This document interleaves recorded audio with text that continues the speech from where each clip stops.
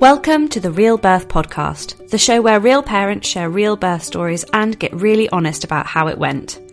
You might be a first-time expectant parent, or on your 8th baby. Perhaps you're a birth worker, or maybe you just love learning about birth. Whoever you are welcome here.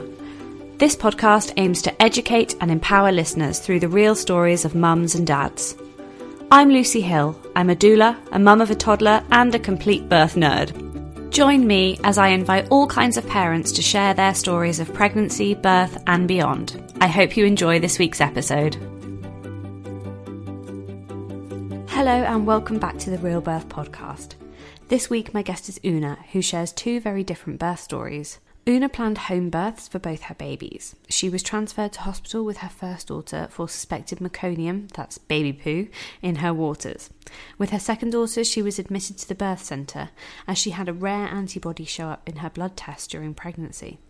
This meant that her baby may need additional care after her birth, so their plans understandably had to change. After a negative experience with her NHS appointment with her second pregnancy and being labelled high risk, Oona hired an independent midwife, something she highly recommends. Her independent midwife worked hard to protect her from the pressure to be induced once she got to 40 weeks. Oona lives in Penzance in Cornwall, and I felt like I was on holiday for a moment while we were chatting, and you will hear the seagulls overhead while we talk. I love this episode for many reasons, but I'm really thrilled that I can bring you a story of a mother who can explain what it's really like to hire an independent midwife and go outside of the NHS. This is something I am asked about now and again. I really hope you enjoy today's story. Here is Oona to tell it. Oh, well, welcome, Oona. Thank you so much for submitting your story and joining me on the podcast today. Before we go into your two birth stories, could you just tell me a little bit about you, who you are, where you're living, and who's in your family? I live in Penzance, which is like very West Cornwall, and I live with my husband, Ollie, and we've got two daughters, Hebe, who is coming up to 4, and Morag, who is about 20 months. How was the process of getting pregnant for you? Was that something quite intentional that you planned? Yeah, we moved down here. I moved down here a bit before Ollie. I'm from Cornwall and moved back, and sort of as soon as he moved here, it was the first time we'd been living together, and I think he said at our wedding that I'd said to him, I want to have a baby next year and I want to be married first. And it's like, right, okay. So we moved down here, and I think maybe we're trying to get pregnant for maybe 3 months or something, but before that I'd had a coil for about 12 years, or various ones. So it was unbelievably straightforward, really. Do you remember the moment you found out you were pregnant? Absolutely, yeah. I think so I worked with my best friend, and just after New Year she told me that she was pregnant, which was like an absolute shock to me. I didn't know. She'd not been with her boyfriend long, and it was a real surprise. And I remember having like just the feeling of total delight and shock, and also the like, oh, but I want to be pregnant, which I know, so many people trying to get pregnant feel, and didn't know that at the time I was also pregnant. Wow. And so a few days later, I mean, it's less than a week later, I remember doing a pregnancy test and bursting into tears, running up and jumping on the bed. Yeah. And, kind of immediately getting Ollie, and we, I think, ran down to our friend's house and told them, and all sort of leapt around in the kitchen just going, oh my God, I can't believe how this has panned out. And I think it was like possibly like the happiest day of my life. Oh, that's so special. Going, I can't believe that, we've kind of, that this has happened, really. Yeah. It wasn't something we'd ever talked about or anything like that. So it just felt like absolute luck. Yeah, amazing. And to have that experience at the same time as your friend must have been really lovely. It was so lovely. I think that whole day we just went, we went out together and had lunch, and just felt like we had this like amazing secret, and it was just, I think, didn't stop beaming all day. Oh. How was that first trimester? Did you have many symptoms, or was it quite smooth? I threw up every day. Okay. It was pretty miserable. I worked as a chef, and so, well, it's really seasonal. So we were actually closed in January when I was first pregnant, or maybe even like half of February as well. But it was, the workload is just completely different in the winter. It was all the planning and stuff like that. So that was a real relief, because I couldn't open the fridge without being sick. I love food and I like really strong tasting food, and I couldn't eat garlic or anything. Wow. Did that sickness just abate over time, or did it go on for longer than you expected? I think it was maybe just, the classic 13 weeks, and then just suddenly I felt better, kind of woke up one morning and went, oh, okay, thank God. I think it's probably the only time in my life I've lost weight in the last 10 years or so, where I think I lost 1.5 stone. Wow. Because I was just really sick. So thinking about pregnancy and birth, what were your ideas around birth? What did you know about birth? And did you have any kind of set ideas on what you wanted for your own birth experience? I had very set ideas. I've grown up the eldest of 5 siblings, and my mum had the ones I remember when I was 11, and then she had 2 more kids when I was 18 and 20. Wow. And so I grew up with all the baby books being around, and my mum, I guess, is what you'd call quite a radical birther. She had me as a teenager, and she was quite sort of not treated very kindly in the system as as a young woman with very strong ideas about what she wanted, which was totally, hands off. She didn't want scans. She didn't want, so she ended up hiring a homeopathic midwife.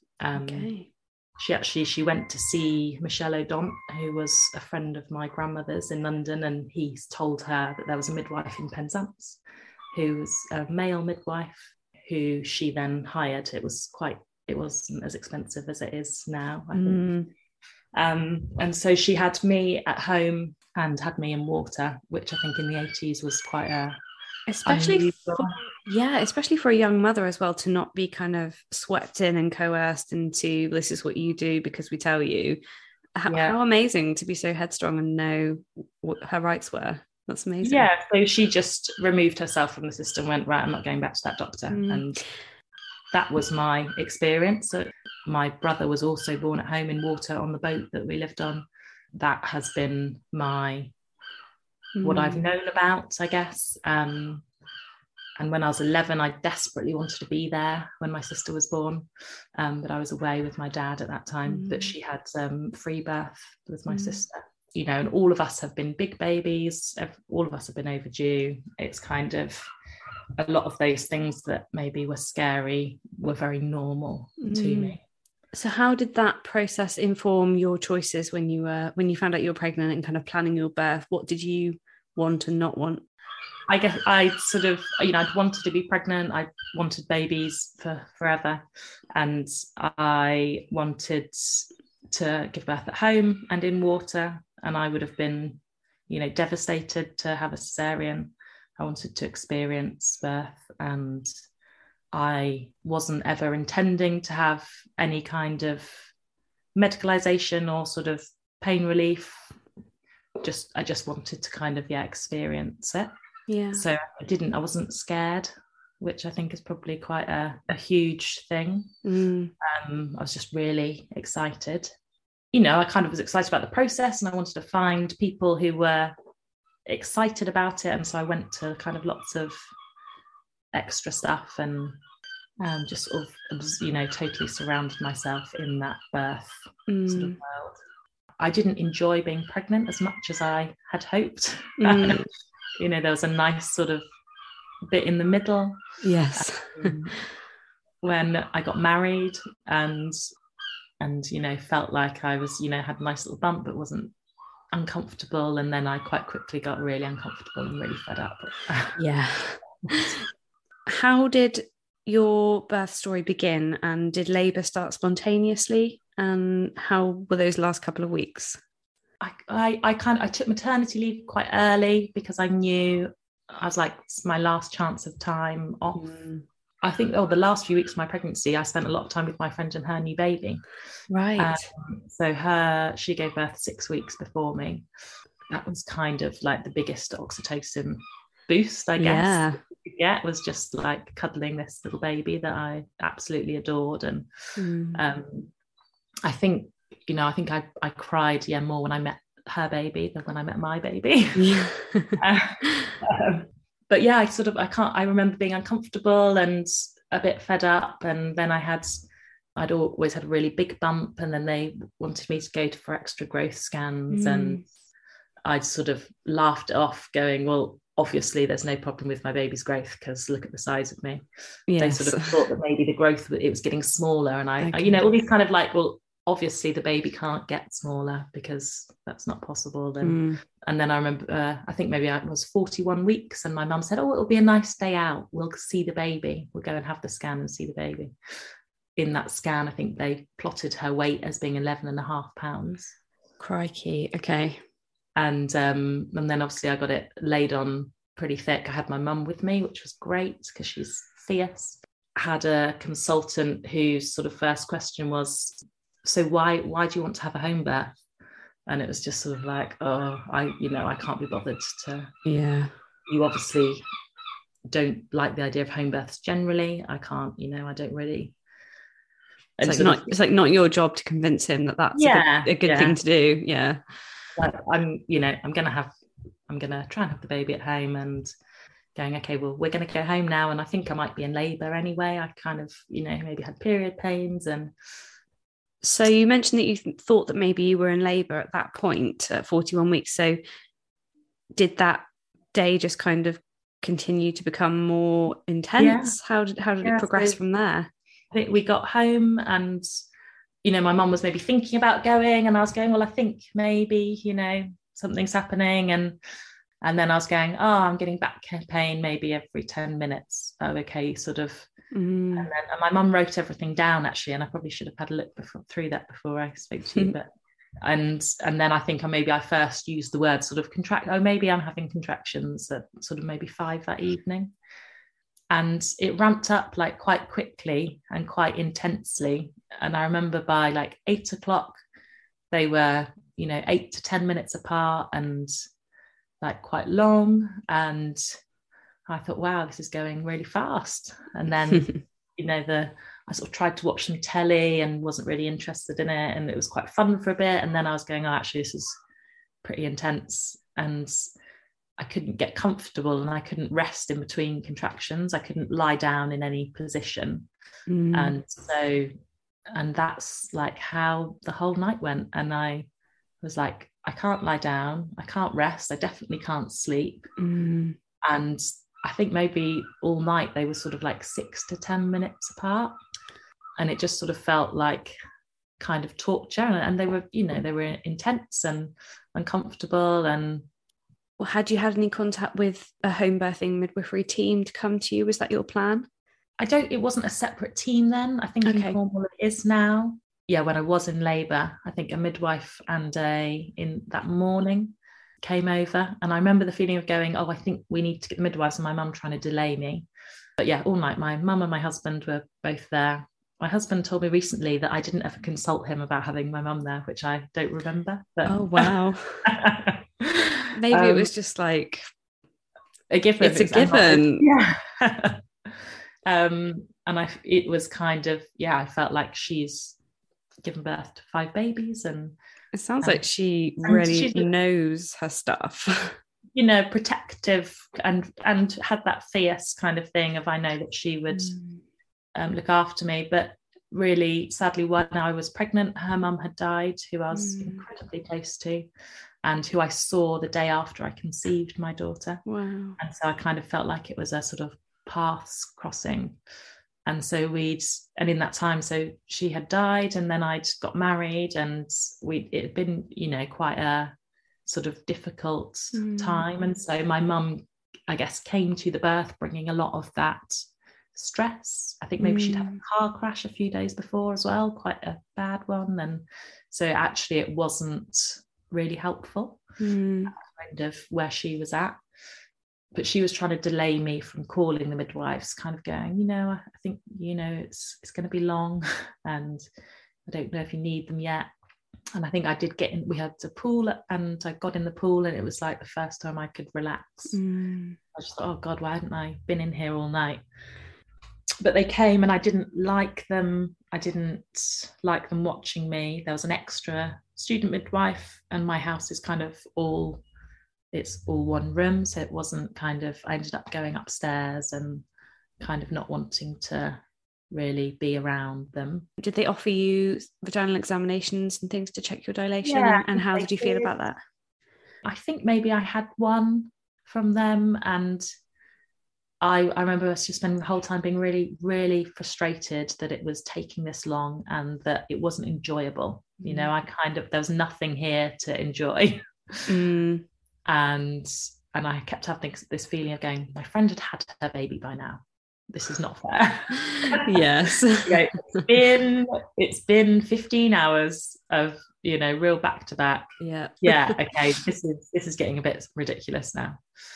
I think maybe at 4 o'clock-ish, they had a change of shift, or a different midwife came, and I instantly really liked her, and I, trusted her a lot more, and I didn't mind speaking to her, as the other ones I didn't really want to speak to them. She did a vaginal examination. I can't remember what the numbers were, but she offered to break my waters. And I think at that point, that wasn't something I'd ever really thought about doing or not doing. But at that point, I was just like, I need this to speed up, because actually I can't do this for another night. You've been at it for a long time and without any real opportunity to rest. So that was maybe 24 hours then. And I was like, I'm getting pretty fed up. So she did break my waters, and it was kind of ramping up anyway. It then ramped up a lot. She had the pad that she broke my waters over and was kind of looking at it going, I think there might be slight meconium in the water. And I don't totally remember what she said, but I think it was sort of maybe, we don't have to go to hospital, but I have to kind of tell you that, we should go to hospital.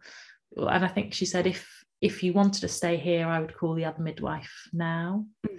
And then I think I just burst into tears, and my husband was sort of saying, like, we can stay here. And my mum had her fourth baby, had meconium, and she got ambulanced to hospital, and she was going, no, you need to go to hospital.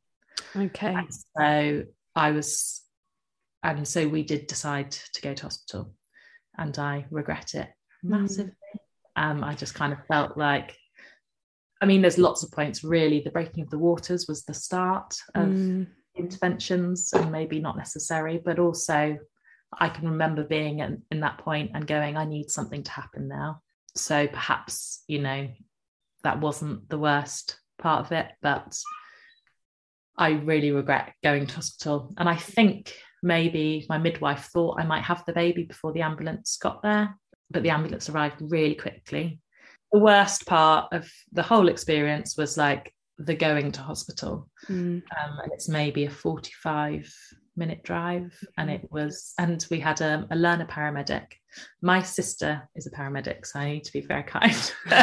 We had a learner driver, and it kind of almost sounds like a comedy sketch of me getting wheeled down a really steep hill with my neighbours are all sort of quite nosy, friendly, everyone knows everyone, like them bumping me off the pavement at the bottom, and my mum being really cross and not being on the trolley properly. And then the only thing really I remember about the journey to hospital is that the driver sort of going, should I put the lights on? And the woman saying to him, you can go in the bus lane.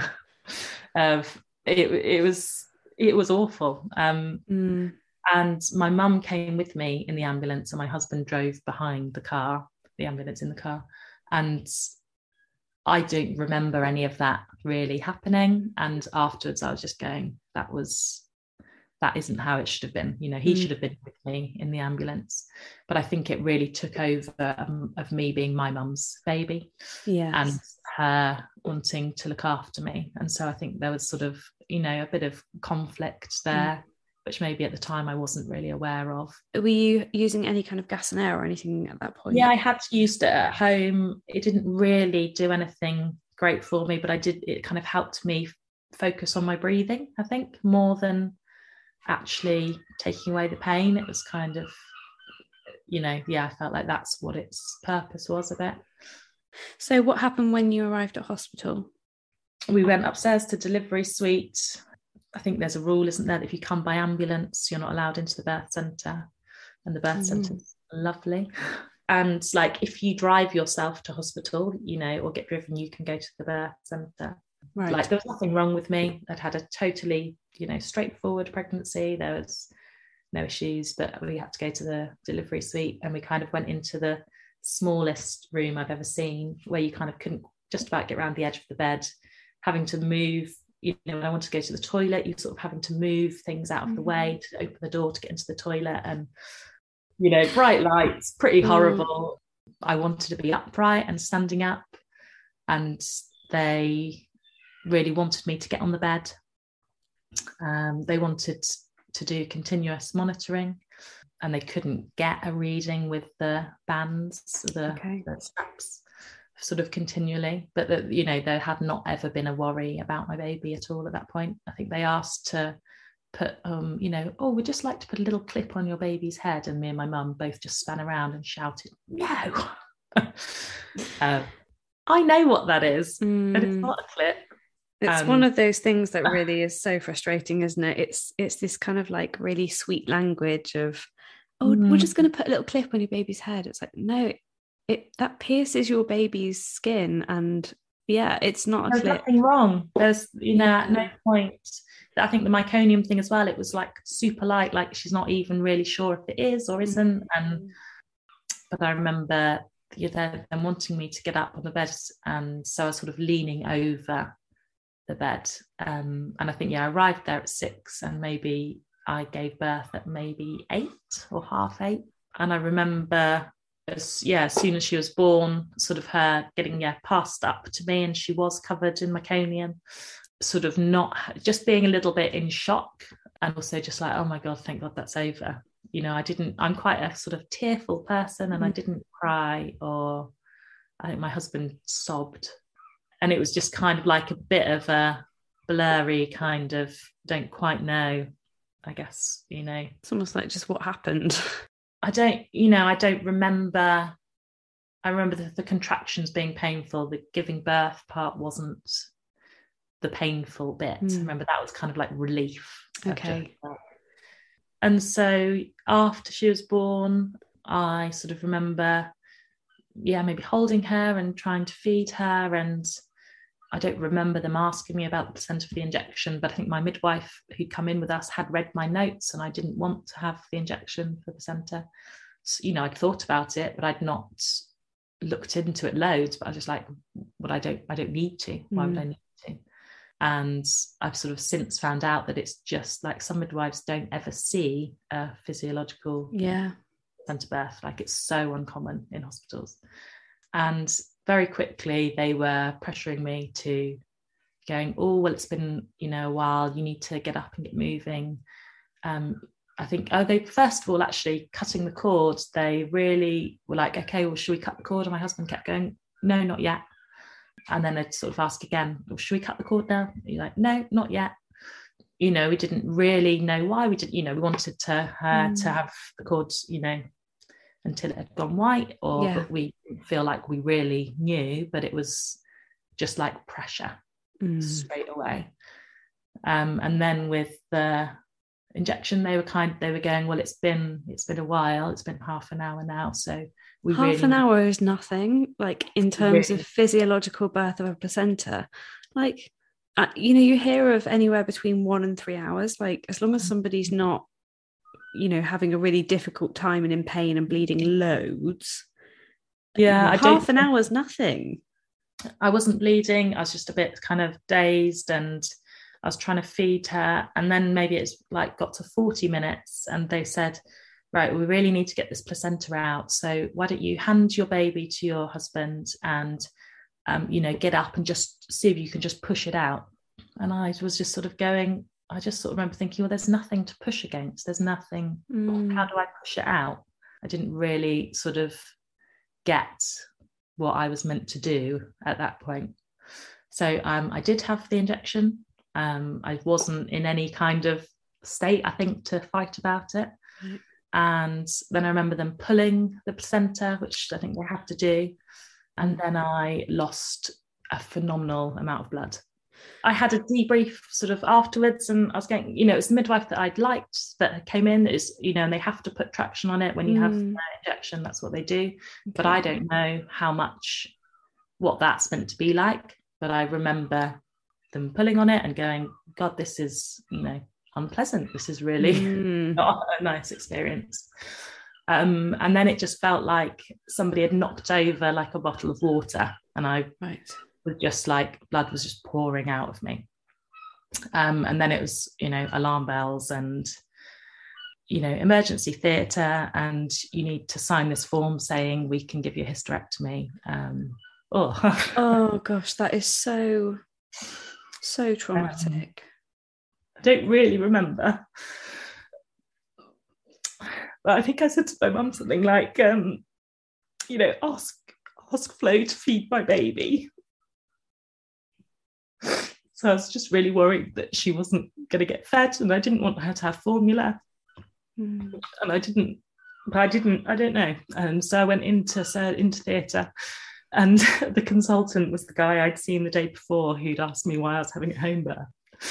And I was so annoyed that it had gone wrong, and that he was, I thought maybe he'd be feeling smug about it, and he was so kind. And he explained everything, but then I was under general anaesthetic, so I don't really remember. I don't remember coming round or anything like that, but I was in a sort of private room, and apparently the first thing I was talking about was that I'd met Adrian Turner from Poldark a few days before I went into labour, which I had. Nice. And there was a TV in the room, and I was going, I met him. But that's where your brain went in times of trouble. That's what I was thinking about. I did have my baby on me, and then I was just awake. And they were able to control the bleeding. Yeah, so I had some retained placenta, Okay. which they removed, and then that stopped the bleeding. I lost 2.5 litres of blood. Gosh, that is a big hemorrhage, isn't it? I think it's half, maybe just nearly half the blood that you have. How long did you stay in hospital after that? I stayed in for 5 or 6 days. Okay. My HB, which is your sort of blood iron stores or iron levels, was 52, I think, or maybe 54, which is phenomenally low. Like, I think maybe you shouldn't really be able to walk kind of low. And so I went down onto the ward afterwards, and I had blood transfusions.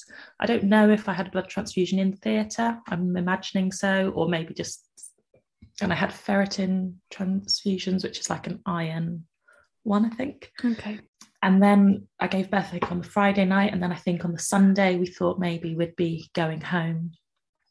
And then the next day, maybe, I think my levels went lower again, and I had another transfusion. And I remember thinking, I was going like, do I want a blood transfusion? Is that a thing I should be worried about? My mum-in-law's a nurse, and she just went, everyone would feel better with a blood transfusion. She's like, it will, you'll recover a lot quicker. It'll give you a lot more energy. Otherwise, your body has got to kind of use that energy to make the new blood. I was like, okay, great, I'll do that. And then my daughter had jaundice in hospital. And so from it sort of going, yeah, I think we're going to go home, it then was like going, oh, actually, I'm quite ill. And she had to go under the blue lights, I think, for about 36 hours. It's a long time to be separated, isn't it? Baby. So it was next to me. They had a sort of, travel ones, but you have to wear the little masks, and you can't kind of, they don't, don't pick them up too much, try and keep them under there as long as possible. And I was trying to breastfeed, and I remember I had like extra support in there from the breastfeeding person, because when you lose a lot of blood like that, quite often your milk doesn't come in, I think, is a concern. And I didn't really know that, and I wasn't worried about it, which is maybe quite a good thing. And it did, kind of breastfeeding did go quite smoothly, and my milk did come in, and it all happened without much trouble, which I'm so unbelievably grateful for. That's great. yeah, we did eventually come home. I mean, we could have visitors in hospital then, so it's pre-COVID. Yeah, a lifetime ago. And so seems like madness, a visitor in a hospital. the next day my whole family came in, and my dad and my stepmom and my stepdad, and all of them there at the same time, which doesn't happen very often. No. Yeah, I think I remember coming home and my friends coming over, and we had a bottle of champagne, and just being, it felt like I'd been through a war or something, coming back home, and but it actually went, quite smoothly. I was quite tired because of the blood loss, but I wasn't totally, exhausted. I still had her in a sling, and we lived by the sea, and we'd sort of go out for a walk, and I didn't feel like I couldn't get up. I felt like alarmingly okay. Yeah. And I didn't feel really traumatized, I guess, by what had happened. I think the main concern was me going, I know if I have other babies, I'm going to be high risk forever now. Yes. That's happened to me. And I knew that immediately. And I was just like, oh, great. I'm going to... I'm never... Nothing's simple now, is it? After that kind of experience. I can relate to that feeling. When did the process begin, and when did those conversations start about having another baby? And I imagine in your mind, you're already thinking ahead, even maybe before that baby was, real, about your options. So tell me a bit about that. Me and my brother are just under 2 years apart. My husband and his brother are just under 2 years. And so we kind of, that was just what we thought we would do. I kind of had to think about it. I make wedding cakes for a living. And so I had to think about, actually, it would be really good if I didn't have a baby in the summer. Yeah. So then after that, I think I got pregnant immediately. And I remember finding out I was pregnant the night that they announced lockdown, and texting my pregnant friends when they're saying, pregnant women have to stay at home for 3 months, before they were saying everybody was staying at home for 3 months, I think. And going, oh my God, are you okay? And then I sort of went, maybe I could be pregnant, and did a pregnancy test. And then I think I don't keep secrets very well. I think text them back immediately going, oh, I'm also pregnant. I've known for 2 minutes. I think maybe I might have even told them before I told my husband. Yeah. Just kind of going, oh God. At that point, so unknown. You just don't know.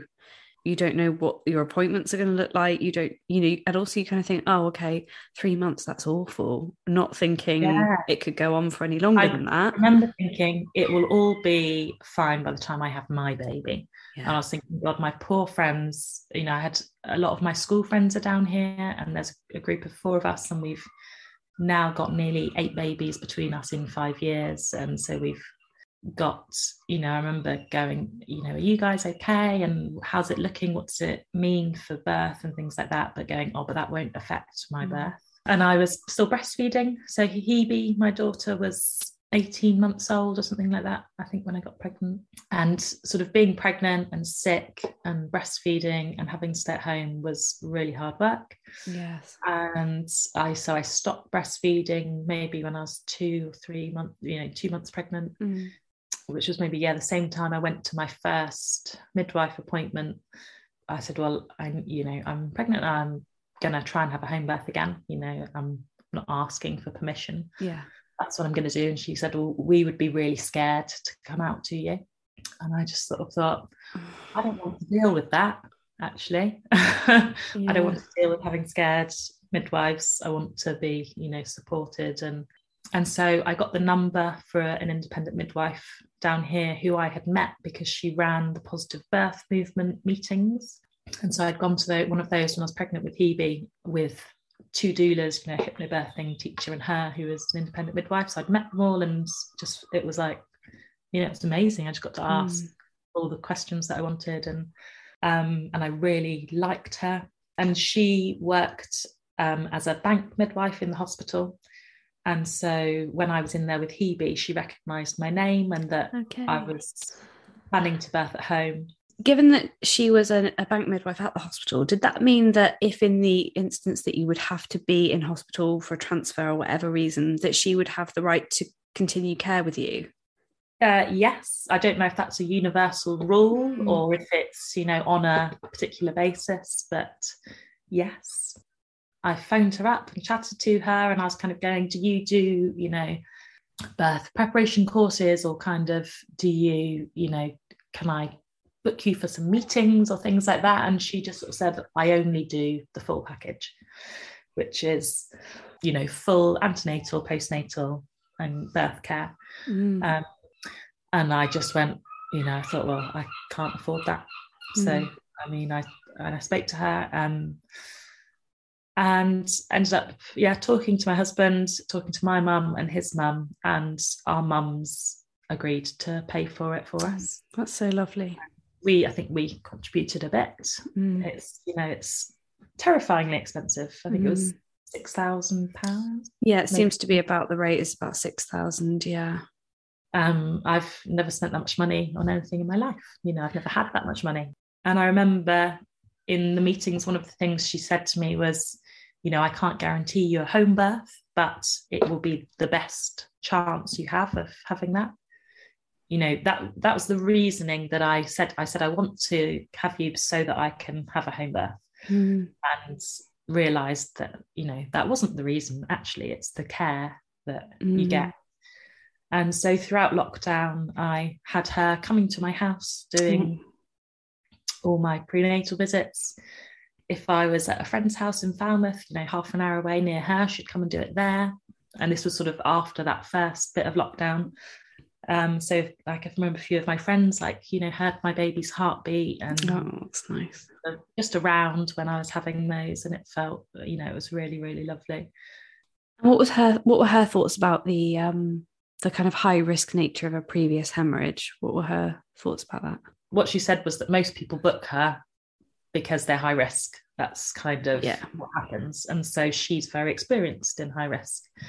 And so she's, not scared. And I was I wanted to know, I was like, well, what happens if I have a hemorrhage at home? I want to know exactly what happens. And she's like, we might put a cannula in to your hand and cover it with a plaster or a bandage so that if that happened, we could get fluids into you really quickly. Or these are the things that help physiological third stage and help to stop bleeding. And a lot of them are being at home and being, all the oxytocin boosting stuff, which is, not really hospital. So she was unfazed, which obviously gave me confidence. I'm quite into data. I like knowing what the numbers are. I want to know, what the likelihood of it happening is and what are the things that help prevent it. And I decided, to try and have a physiological third stage again. I talked about it, which I sort of regretted in some ways. I had a sort of midwife I know being quite kind of, I've seen people bleed at home in a kind of I really hope you go to hospital. Yes. Thing, which pissed me off. Also, I guess a lot of my friends were quite fascinated with the idea of private midwife, and it's something we were all talking about, and it was a really enjoyable, amazing experience. Appointments were 2 hours long. She met my daughter, she came to my home. You become friends with somebody, and which is amazing. And then that they're going to be the person. Yeah. It's incredible how much that relationship with whoever walks in the room can just change the dynamic completely and shift how your birth goes. And to have a different person walking in every few hours or whatever it is. And I'd experienced that in my first birth, where I had somebody that walked in and I didn't like them. And it might not have been something they'd done. I just was like, I don't, you don't know them. Don't know them, you don't trust them. So it's natural for your primitive brain to go, nope. And it must have been quite nice having those appointments, walking in, knowing that you're not going to be barraged with, oh, we really recommend you do this, or we're worried about these risks. This that's not your independent midwife's agenda. Yeah, there's no pressure, there's just information. And I saw there's an independent midwife I follow on Instagram called Deb Sneager. And she said someone described her care as kind of being all about personality, without the pushing of this is what we want you to do, and hospital care kind of being void of personality but being very pushy. But it's just giving you the respect that here's the information, we trust that you are an educated adult who can make a decision about what to do with that information. Absolutely. Yeah, which is what I wanted. Relatively plain sailing. I found out that time that I was having another girl. I hadn't found out the first time. I don't know why. I just sort of felt, nice. And obviously I did have to go to those appointments by myself. And I remember being there and I just stopped when I don't know why, it was something I knew about her.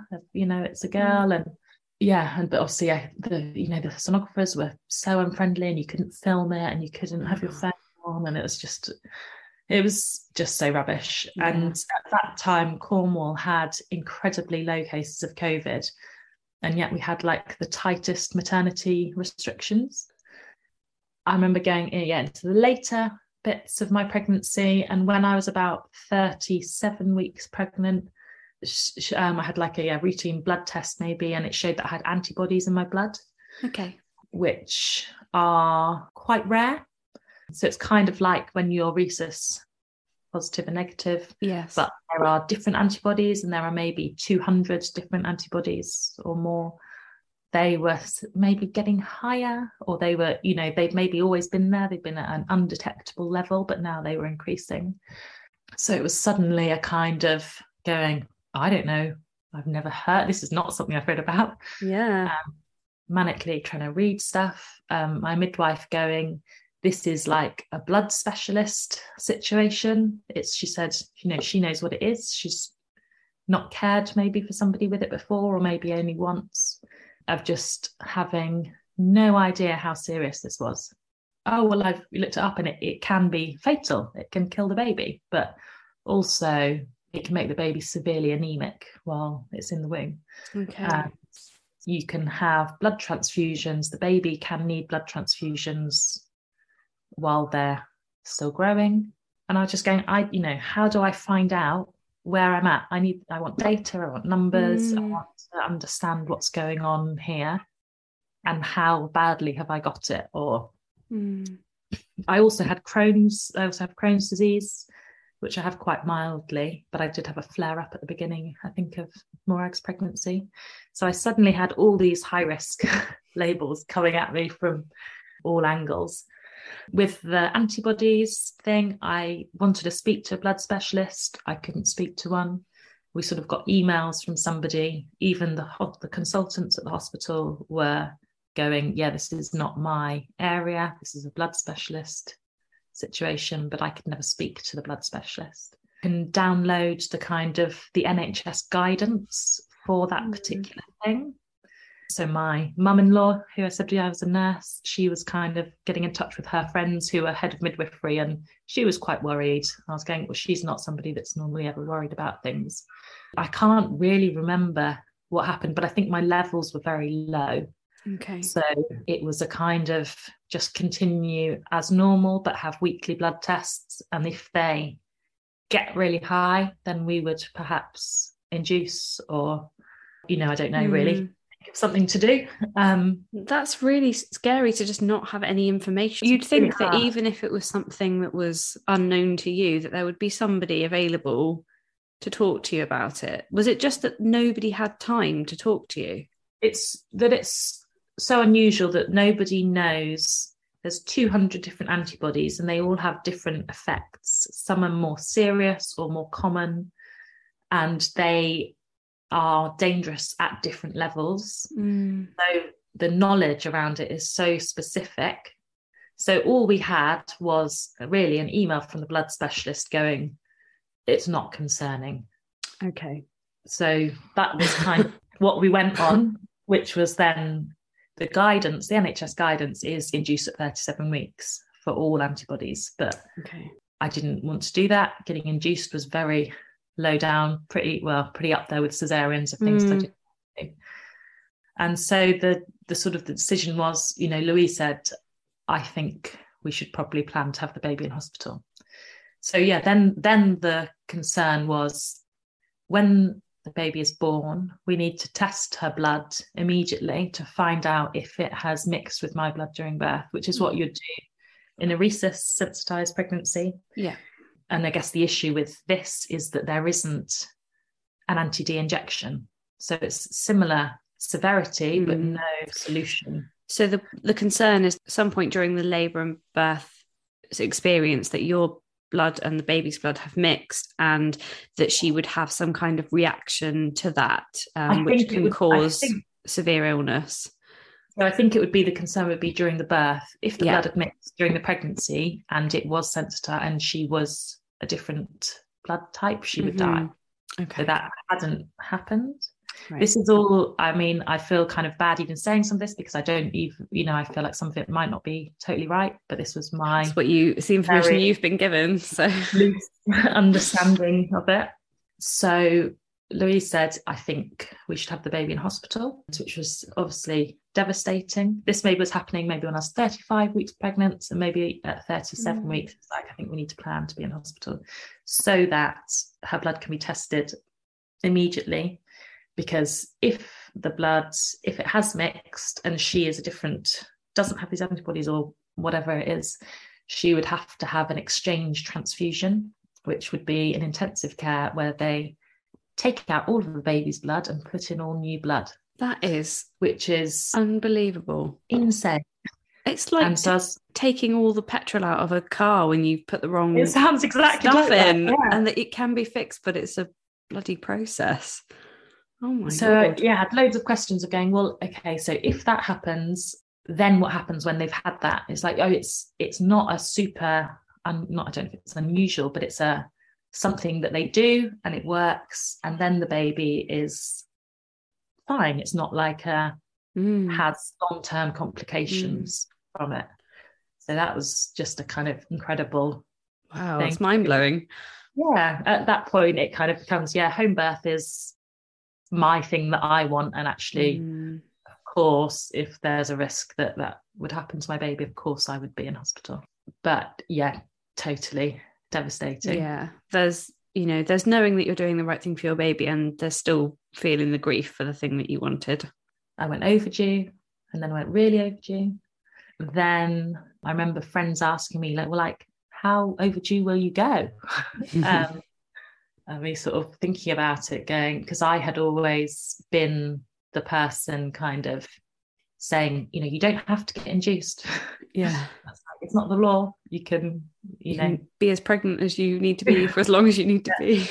And so then I got to 42 weeks and I didn't have any pressure because Louise was just protecting me from that, which, my God, it was worth it just to have that. It just the stress didn't come to me. And she was getting it in the neck from the consultants and I was having a lovely time. But she's protecting you from all of that, and that sounds like it's worth its weight in gold. It's amazing. And I remember being 42 weeks pregnant and bouncing on a trampoline going, come on. And the next day I spent at home sobbing, going, okay, why am I doing this? I could just get induced and then I'd have my baby. Am I doing this because I'm stubborn? Am I doing it because I've got to prove to a point to my friends who I've banged on about this for so long? And I sort of had to really check with myself, going, I'm doing this because it's the best chance I have of a normal birth. And I do not want to be induced. I know what the statistics are. I know that it's not going to be the type of birth that I want. And then the next day, I think I went into labour, or I just had the kind of period pains the morning, sort of going, oh yeah, maybe. And then sort of, all the worry about, it's never, ever going to happen. I'm going to be pregnant forever. It's nearly Christmas. I don't want to have a baby over Christmas. My baby was meant to be born in November. I did have a consultant meeting with a very annoying consultant, but because I had Lou, she was allowed to come in with me. And I remember feeling, I was like, this is so unfair that I'm allowed someone in with me when everyone else I know has to go to these appointments by themselves because of COVID. It's so unfair. And the opportunity to pressure somebody into doing something when they're on their own is so much higher, isn't it? Because you've not got that buffer of somebody else going, hang on a minute, is that what you really want? And I'd had these meetings before with consultants, and I'm like, I know what they're for. They're for them to try and pressure you into doing what they want, which is to be induced. And I'm a very strong person, and I don't mind conflict, and I'm, quite straight talking, and I couldn't do that by myself at 42 weeks pregnant, when actually I just desperately want to have the baby. But because I had Lou there, she was very careful with her words, and I know that people don't get spoken to like that when they don't have somebody with a real authority with them. And so they were kind of going, well, at what point would you get induced? I was like, maybe 43 weeks. I'll think about it then. Or, yeah, okay, you can book me in for some. And Louise had kind of given me a pep talk of going, just pick a date, give them something to put on their bit of paper. You don't have to go. They've got something that we want, which is access to the birth centre. So you're kind of having to play, along with that. And I think they say you're not allowed to use the birth centre after 42 weeks and things like that, as a kind of these blanket rules that don't mean anything. And then I think the consultant wanted to palpate and feel my baby, and thought, well, maybe it might be breech. And it's like, oh yeah, let's just add that to the list of reasons why I can't do anything. And there was this like fantastic tension where Lou said, no, the baby's not breech. And she went, oh, well, maybe I should give this guy, and this kind of, and I remember finding it all quite funny. It's kind of two people who are very much on top of their game. Yeah. And, she was just irritating. And yeah, I said, yeah, okay, yeah, 43 weeks, I'll get induced then. But I think I might be in labour. And then I went out and had lunch with my husband, and my daughter was at nursery, and had like a really, really nice day. Then came home, was going, yeah, I think it's happening. And my house was, lovely and tidy. And my daughter came back asleep and like just cuddled me on the sofa for a bit. And then my friend's partner came and picked her up and took her for a sleepover. I just remember like leaning over a birthing ball and had really nice music playing and candles, and just kind of everything that I hadn't had maybe the first time, of just thinking, this is, it's enjoyable, it's exciting, it's, phoning Lou and her going up to the hospital and going, right, well, I'll go and get the pool running. And 5 o'clock it was kind of ramping up maybe. And I had a contraction timer. And again, it's one of these things where I was like, I did it because I thought that's what you're meant to do. But my contractions were never a minute long. So I didn't really understand. I was like, I feel like I don't know when to go to hospital. I've never done that before, in a kind of knowing when I've got to leave. And I did amazing pregnancy yoga both times down here. We've got like a amazing woman who's been doing it for 20 years. And I was kind of doing, breathing, just, I felt like totally I was able to be present a lot more. And I felt like more in control, just really calm. And I could remember how to calm myself. Whereas I think in the first labour, I was, quite panicked, and there wasn't any of that calm. And so we maybe decided to go to hospital, maybe 7 or 8. And I leant over the seat the whole way and like just had the music on really, really loud. And then we got to hospital, and just as we pulled up outside, a friend of mine walked out the door, and his partner was pregnant as well. I was going, oh, no way, hi. Oh my God, so are you having a baby as well? And then, sort of struggled to get up the lift, and sort of had to just lean on a few walls and have contractions. But I couldn't talk, but I was still quite calm. Walked into the birth centre, and it's like a spa. So has your hospital got an alongside birth centre? So yes. So that if you needed to, if something very urgent happened, you would just literally run across the corridor and you're in the hospital. It's a corridor, yeah. That's fantastic. So amazing. And there are 4 rooms, and it's very newly done up. And it's beautiful and low lighting and amazing pools and no beds, and like the big sort of floor bed cushions, and it's huge. I mean, it must be like 8 times the size of the room I gave birth to Hebe in. Is this at Truro? Yeah. I had another lady on actually who birthed in that area, and she was saying how great the Truro birth centre is supposed to be. It's beautiful. It's really, really beautiful. And it's great. Yeah, you go in, it's just like, and I remember the difference so clearly of the first time going into that room and going, oh my God, this is hell. And you tense, like everything goes like that. This is so relaxing. And I still couldn't really talk. And I remember stood next to the pool and Louise going, what essential oils would you like? And I go, I don't care. I don't care. Am I getting yet? And being just like really short, going, I just want to get in now. Can I get in now?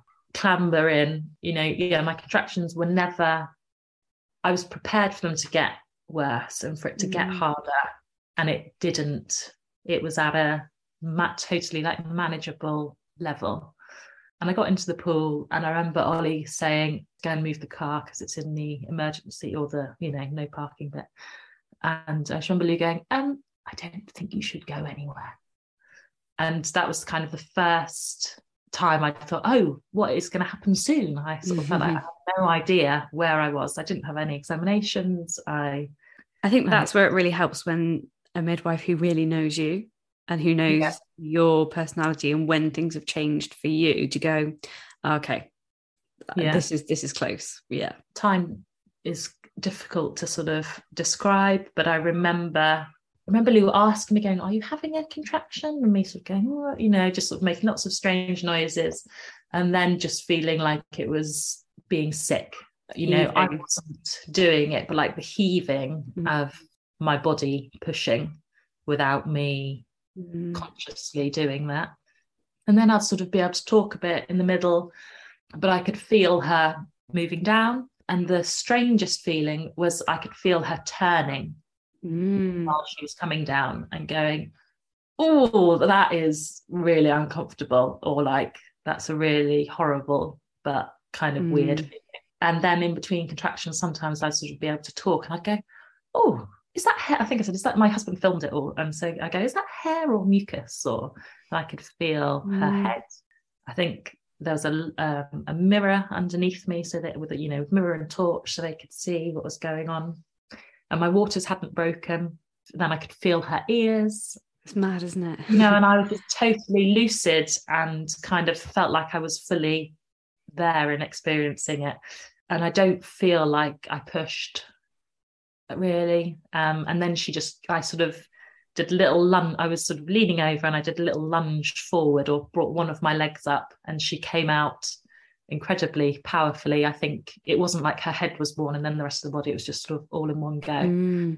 And she had like a little bit of the sac around her, and so I kind of held her underwater and sort of pulled it off her head, and I just sort of held her underwater looking at her, like just totally magical.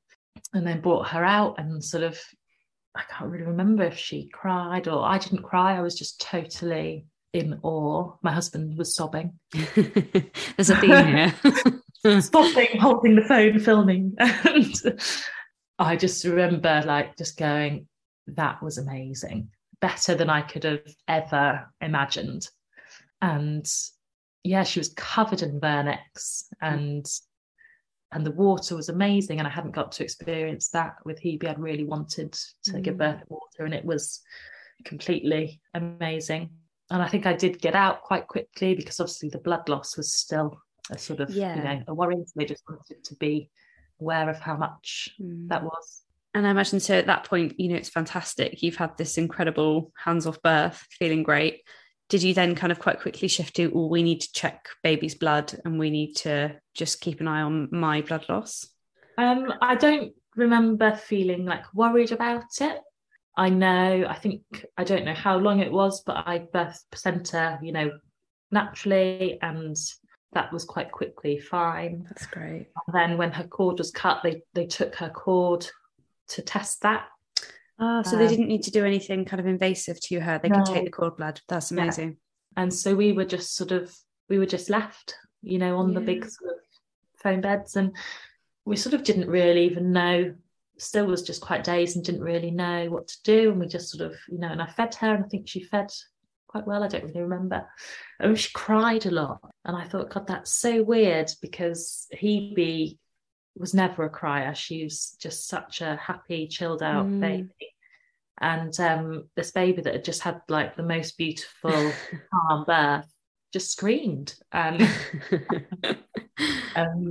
so I think we had like maybe a good hour before doing anything or washing or, you know, didn't put a hat on her. I remember Lou very kind of thinks it's ridiculous putting hats on babies. And, you know, now I think about it, yeah, it's completely ridiculous. And we just, sat there and held her. And I think I had her 40 minutes after we got to hospital. That's wonderful. So it was really quick. And I remember thinking, we should have got here earlier so I could have been in the pool for longer. I could have enjoyed the spa even longer. Nice kind of. Well, that's amazing though, because it sort of sounds like, you know, you had in part the home birth experience that you had wanted. You had created that for yourself. Yeah. And then actually the amount of time you had to spend in a medical setting was actually way shorter than you thought. Yeah. So somebody, you know, writing a blog or something first going, you know, about the time I had a free birth in the hospital. And I kind of feel, you know, I had a totally undisturbed birth, which is what I wanted. And just, like so grateful. And it's so rare at the moment. It's kind of very, very small numbers of people are having truly undisturbed births that don't require any sort of intervention at all. So it's quite an achievement, actually. You know, that wasn't luck. If I had not had her, I would have been high risk times 5, and there's no way I would have been able to have the chance to have that kind of birth. Well, it sounds like an amazing decision and great for your family, and what an amazing gift that your mums were able to give you, because that lasts forever, that feeling of empowerment. So that's incredible. I think I spent the whole time thinking I could just do that again tomorrow. Yeah, you know, I would do that. That was enjoyable. That was quite fun. How was that kind of immediate postpartum period for you then, kind of, and how did it differ? It was really hard. We went into lockdown in Cornwall. We weren't in lockdown when she was born, so I had like a week or so, 10 days. I went to the pub with her. Wow. Then after Christmas it was lockdown and I couldn't see anyone, and it was winter and I had a toddler, and Hebe, you know, has some quirks. She runs away a lot. She has sort of some extra needs, and I remember that January just going, this is miserable. Parks were closed, and so I couldn't go to a safe place where she could run around. We don't have a garden. We could, you know, and I was just going, how am I meant to breastfeed and look after a toddler where I can't go anywhere, I can't see anybody. And it was really, really hard. And I'm just so livid with how COVID was handled. You know, when we closed parks. Yeah. Whereas with PB, it was a real joy. I had friends around me. I had an amazing year hanging out. It's funny, isn't it, how those birth experiences are so opposing, and the postnatal experiences are so opposing as well. It's like a birth experience doesn't guarantee, you know, the same kind of experience postnatally. Yeah. It's really interesting. Well, thank you so much for sharing both your stories with me. Before we go, is there anything that you would recommend to people? I mean, obviously it sounds like you would recommend an independent midwife. I wish everybody could have that. Yeah. I think then probably a doula. I wish that I had a doula the first time. I think maybe a lot of the problems that I encountered may not have happened if I'd had that support at the point where I had the option to stay at home or go to hospital. Read and I'd listen to podcasts and read and watch videos of births of every sort of sort. And, you know, listening to your podcast has given me some insights into angles that I find it quite hard to think about why people do things when they're not what I would do. Yes, yeah. I might want to have a cesarean, and I remember listening to one of the podcasts from a woman where she said she had sort of pretended to her friends that it hadn't been elective, and I just, you know, my absolute heart broke for her, and I just thought, I totally understand. And so I think that's a good point, is surrounding yourself with all types of different experience, because then when you come to make a decision, it's kind of, it's authentically yours, but you also know that if you make a different decision, that's okay too. To kind of not funnel yourself into one size fits all, I think can be really helpful if things go on a different path to how you plan. But just support of somebody who's maybe not your partner. I mean, my husband was amazing. He really was brilliant and supportive, but I think women need women around, and a different dynamic as well to somebody that you're around all the time.